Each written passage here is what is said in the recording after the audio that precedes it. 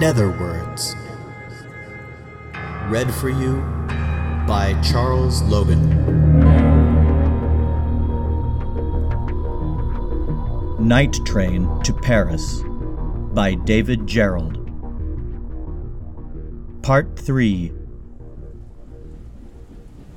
His expression darkened as if he were looking at something inside himself. Finally, he whispered, "I have seen it myself." He looked across at me and his eyes were troubled. "Signore, it is real. I have seen it." "You have?" "In the morning you will think on this. In daylight you will decide I am, how do you say, sciocco, foolish. But I am not. You don't have to believe me. But I believe me, because I have seen it and I know what I have seen." He pointed at my camera. "If I had la macchina fotografica like you, I would have pictures.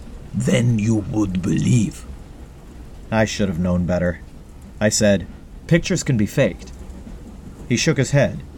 "Point your camera out the window. With your own eyes, with your own macchina.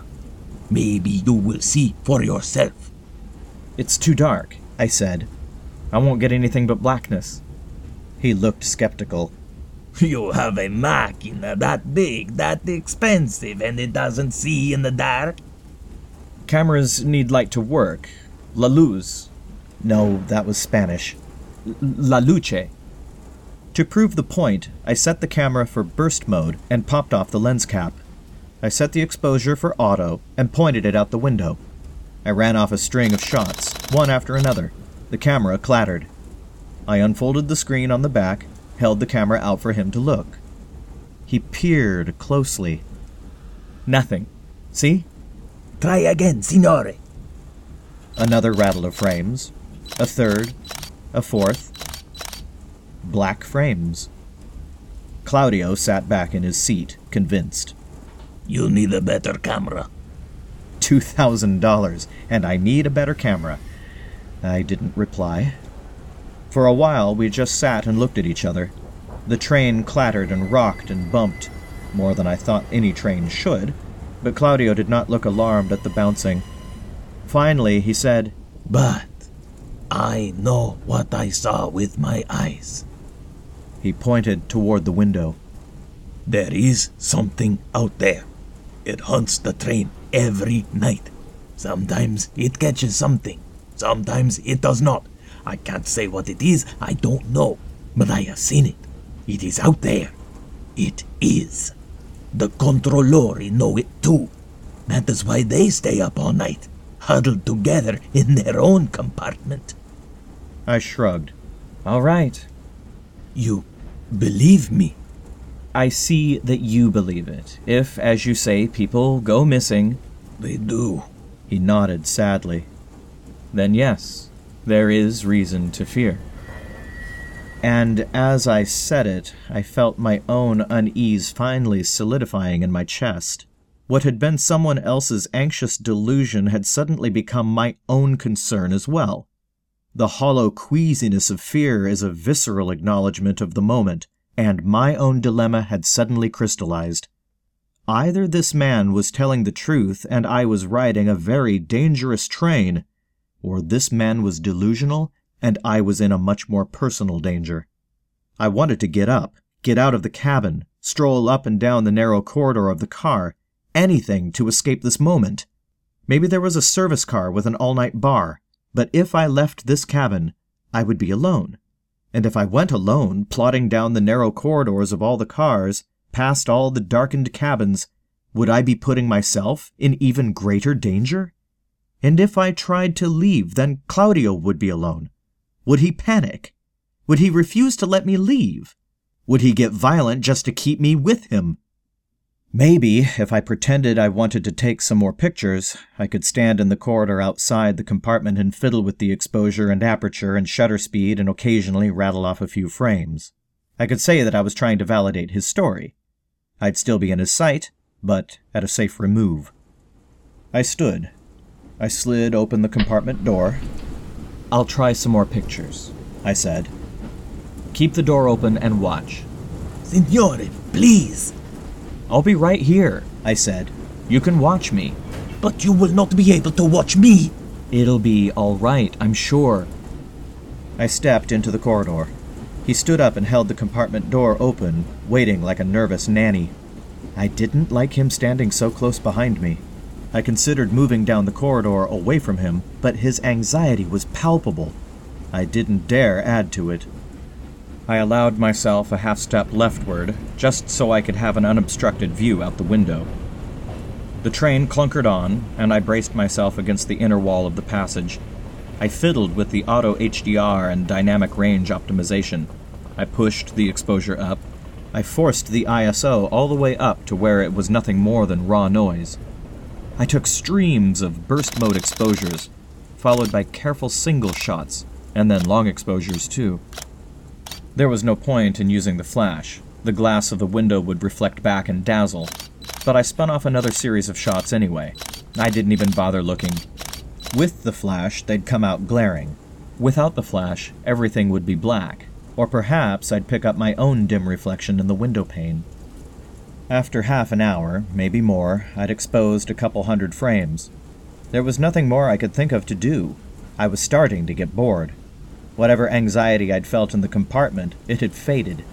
Now my concern was my camera again. I didn't want to drain the battery.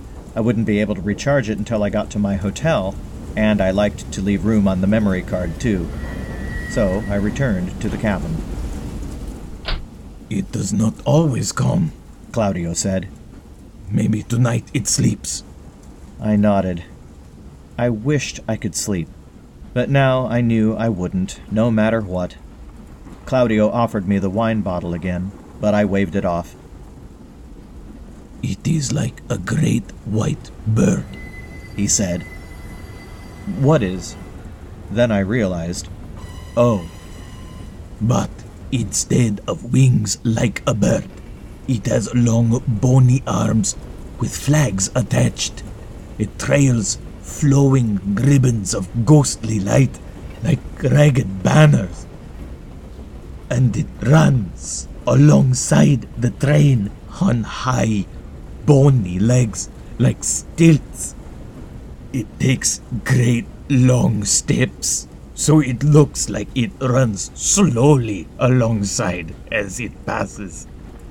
It arches its head low to peer into the windows of the train, one after the other, as if it is looking for just the right one.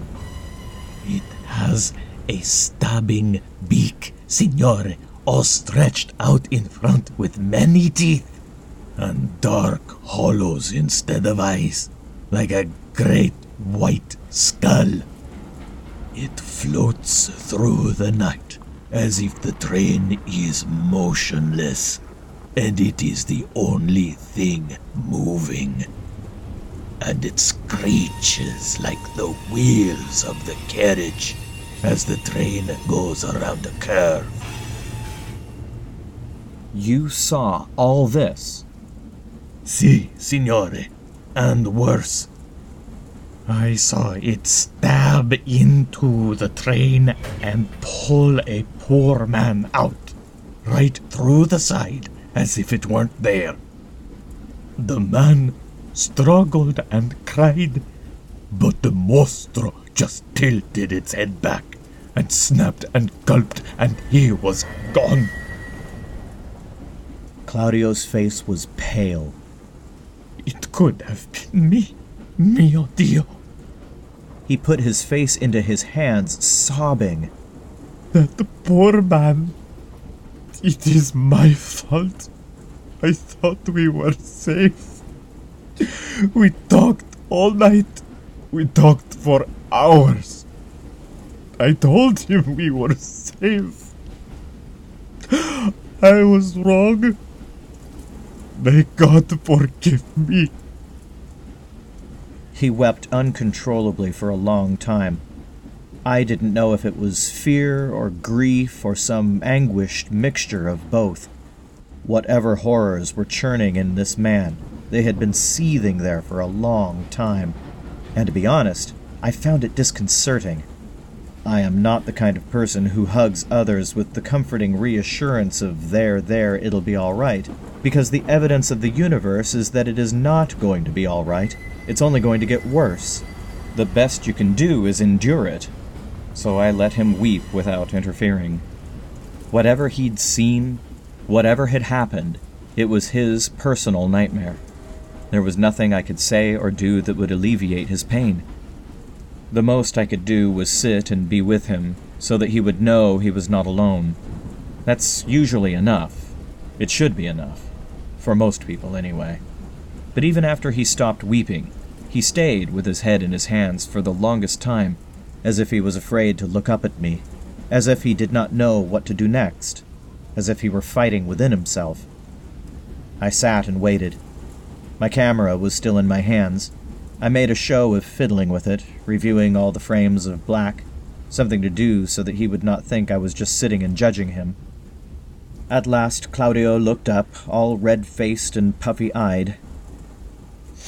Signore, forgive me. You don't have to apologize. There's nothing to forgive. He shook his head. No. I have taken advantage of your good nature. I have imposed myself on you. You did not invite me to intrude, but I have invaded your privacy, and I have let my terror overwhelm me. I have demanded too much from you. I shook my head. It's all right, Claudio. The way I see it, if human beings cannot be there for each other, then we are the real monsters. I chose my next words carefully. All you've been through. It must take real strength for you to ride this train night after night, week after week. He nodded.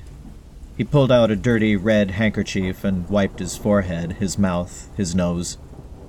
See. Sometimes it does get to me. He looked across the tiny compartment. Both of us were swaying with the rocking motion of the carriage. You are a kind man.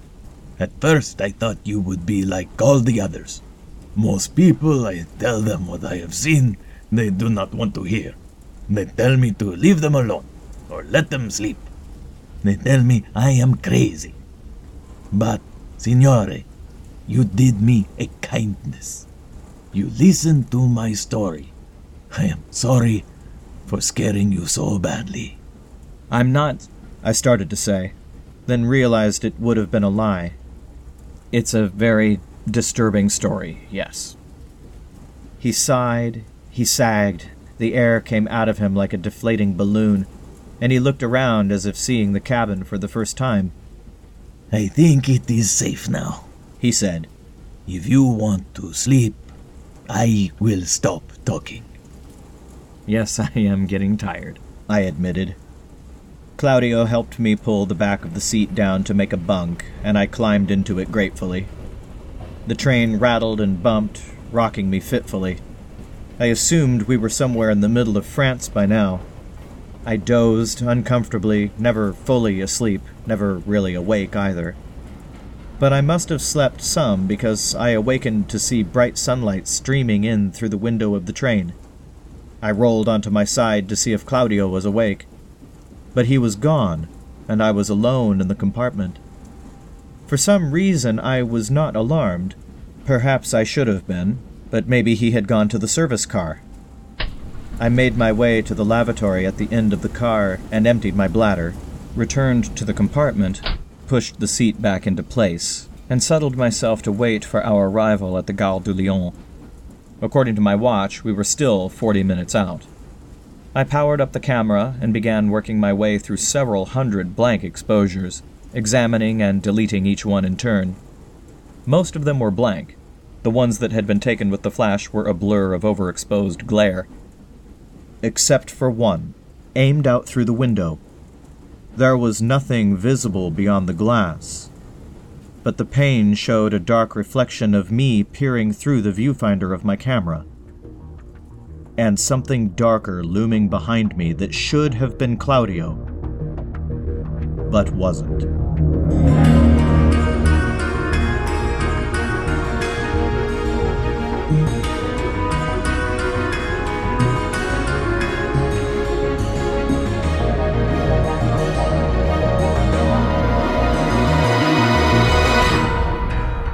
The End.